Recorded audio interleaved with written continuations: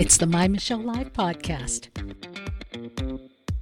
Looking for the God story and news of the day. My Michelle Live News and Views. Here's Michelle. Thank you for making time for us today and for looking deeper into the news and issues of the day. This last week, we celebrated Juneteenth, which is quite a new holiday for many people. We are also a rise in victimhood, critical race theory, reparations, and conversations about race. A hot new book is laying out the history of race issues and asking the hard questions. So enter our guest today. Time Magazine and CNN named him one of the 20 foremost physicians and scientists in the U.S. He was awarded the Spingarn Medal, which is the highest annual award given out by the NAACP, the Ralph Metcalf Award for Health from the Congressional Black Caucus Foundation. And he has been a pioneer in neurosurgery, served as former Secretary of Housing and Urban Development, and has even been a presidential candidate. But his latest excitement, and I'll say I'm excited about this, is his book. It comes from his experience, knowledge, and heart. It's called Created Equal: The Painful Past, Confusing Present, and Hopeful Future of Race in America. Dr. Carson, I am very thankful that you're sharing this book with us today. Well, thank you. I'm delighted to be with you to talk about this topic. You are actually at an age where, as a very young boy, you recall seeing the white and colored drinking fountains and bathrooms in America. Some of this painful past that you talk about is actually some of yours. Oh, without question. As a 6-year-old, I remember going to Chattanooga, Tennessee, and seeing the whites and colored signs for the drinking fountain in the bathrooms, and having parents and relatives say, make sure you pay attention to those signs. They said, you won't have to do that when you get back to Detroit. But things were very, very different in those days. And one of the things that I remember specifically as a child is whenever a Black person came on television in a non-servile role, it was a big deal. You called everybody into the living room, hey, come and see this.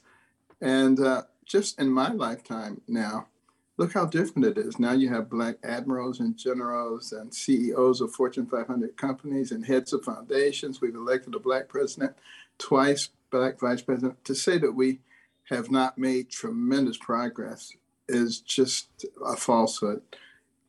We have made great progress. Doesn't mean that we don't have more progress to make. Doesn't mean that we haven't reached nirvana, but it doesn't really help us when we can't even admit what has happened. And we need to build on the tremendous progress we've made rather than dredging up all the worst things that have happened. Slavery was terrible, I will agree.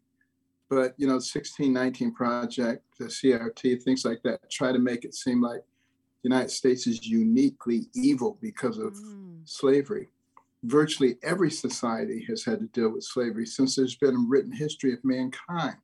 And there are actually more slaves in the world today than there have ever been at any point in time.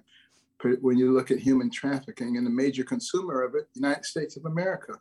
So it's not like we have to go looking for some evil. It's here with us right now, and we need to deal with it. But if there is something unique about the United States, it's that we had so many people who were horrified by the concept of slavery that we were willing to fight a civil war and lose a large portion of our population to get rid of it.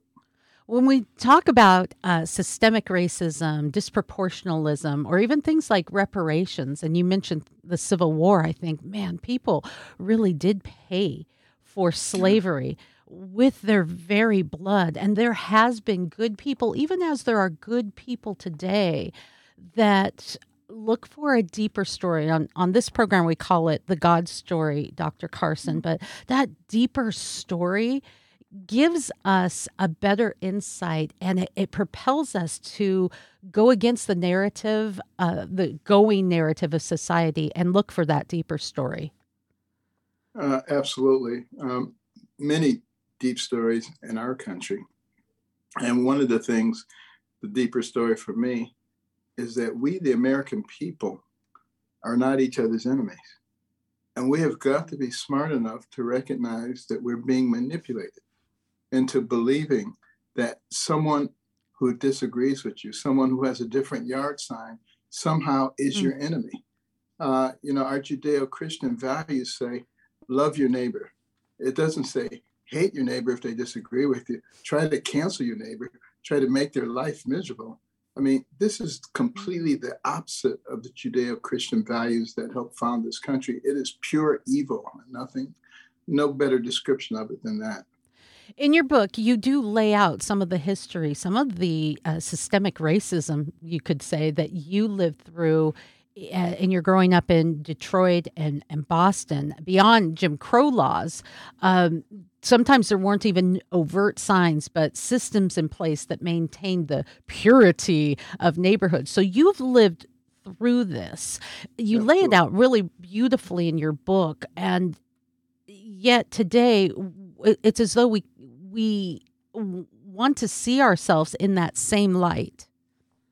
Well, we have people who are using the race issue as a cudgel to beat people into submission, to make white people feel guilty, to make Black people and other minorities feel like victims. And, it's a terrible thing to place upon a society, because if you have a whole bunch of people feeling guilty, what do guilty people do? They keep their mouths shut. They stand in the corner with their head down. I hope nobody calls them a nasty name. And then you can go ahead and do all kinds of horrible things, like defund the police, let horrible criminals out to terrorize neighborhoods, not guard your southern border so that anybody can come in here, including terrorists who want to destroy our country. And no one will say anything. And then as far as the victimhood is concerned, if you convince people that they're victim, then you have a natural ally for someone who wants to fundamentally change the society that you're living in. And they're being manipulated, obviously. But that's why it's so important, books like this, to help people to understand what is actually going on, what is behind all of this, and to recognize that we actually have a choice to make going forward. Are we going to build upon the failures, the things that were wrong in our society?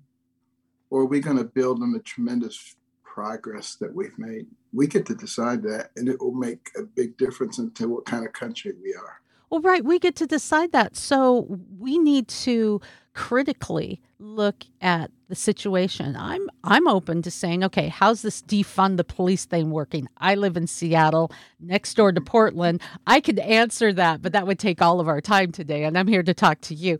Let's talk briefly about how some of these choices may be made thinking that we want to do the right thing and we care about people. All right, how is that working out for Black America?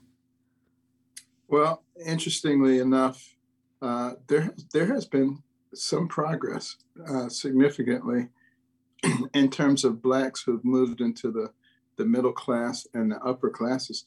When you watch television, you don't see much of that. They still try to portray most Blacks as poor and living in the ghetto. Most of them are not poor and live in the ghetto, quite frankly. So there has been progress, but not nearly as much as there should be. And the emphasis really needs to be on those things that bring people out of poverty. There was a great study done by one of the left-leaning institutes, the Brookings Institute. And they concluded after this massive study of a large number of people that there were 3 things that you could do that would reduce your likelihood of living in poverty to 2% or less. Number 1, finish high school, the importance of that basic education. Number 2, get married, the importance of family. Number 3, wait until you're married to have children, the importance of using your brain to actually plan your life. And, those are things that we used to know. Now it's news. And we really need to get back to some basics. You look at the kinds of things that we're teaching our children in school. When Alexis de Tocqueville came here in 1831, one of the things that impressed him was the tremendous school system that we had. He could find a mountain man in the forest, and the guy could read, and the guy could tell him about the Constitution. I mean, it was an amazing thing. And if you really want to be impressed, dig up an exit exam for the 6th grade in the mid-1800s and see what you were required to know to get a 6th grade. It's funny when you read the Founding Fathers, too. Sometimes, even at this level of my life, I have to admit, Dr. Carson, I've maybe used a dictionary. What? And I feel like we're almost de-evolving. But one thing that has been at the forefront, and we just celebrated this week, is Juneteenth, which is now a national holiday, and it makes an assumption of history based on one article.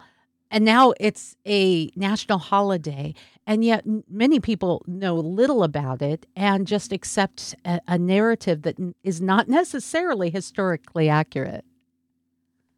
Well, it's not really so much about the date as it is the celebration of freedom. The last vestiges of bondage and servitude were broken on that day. And what does America represent? It represents freedom. For people all over the world who are oppressed, they look to this country. And even though there are those who are trying to denigrate our nation and say that it's systemically racist and horrible, if it were all that horrible, why would people be forming caravans trying to get in here? And when they got here, wouldn't they call their relatives and friends and say, don't come here, this is a horrible place. This is not what's happening. And we have a lot of people, particularly on the left, who are trying to say, don't believe your ears, don't believe your eyes, don't believe your heart. Just listen to us. We'll tell you what's the truth. It's technocracy. And it's just the opposite. Yeah, and we have this rise of technocracy. We know so much better. And I think bringing attention to our past, the history repeats itself. So it's not so much, as you said, Juneteenth or recalling it. It's that I think that we have lost the idea of sin. And so we rebrand it. We rebrand our hate. We rebrand our resentment, or even on the lighter side, ignorance. And we call it something else. And now all of a sudden it's noble, but it's the same old sin, just a different day. And we don't realize it. Absolutely. And as our nation moves further away from its Judeo-Christian roots and values, look what's happening to us. I mean, we're going down the tube pretty quickly here. And I don't think it's too late to revive, but we need to go back and look at some of those founding principles. That's why, we started the American Cornerstone Institute, looking at the principle of faith, of liberty, of community, and of life. And those are the things that we need to embrace again.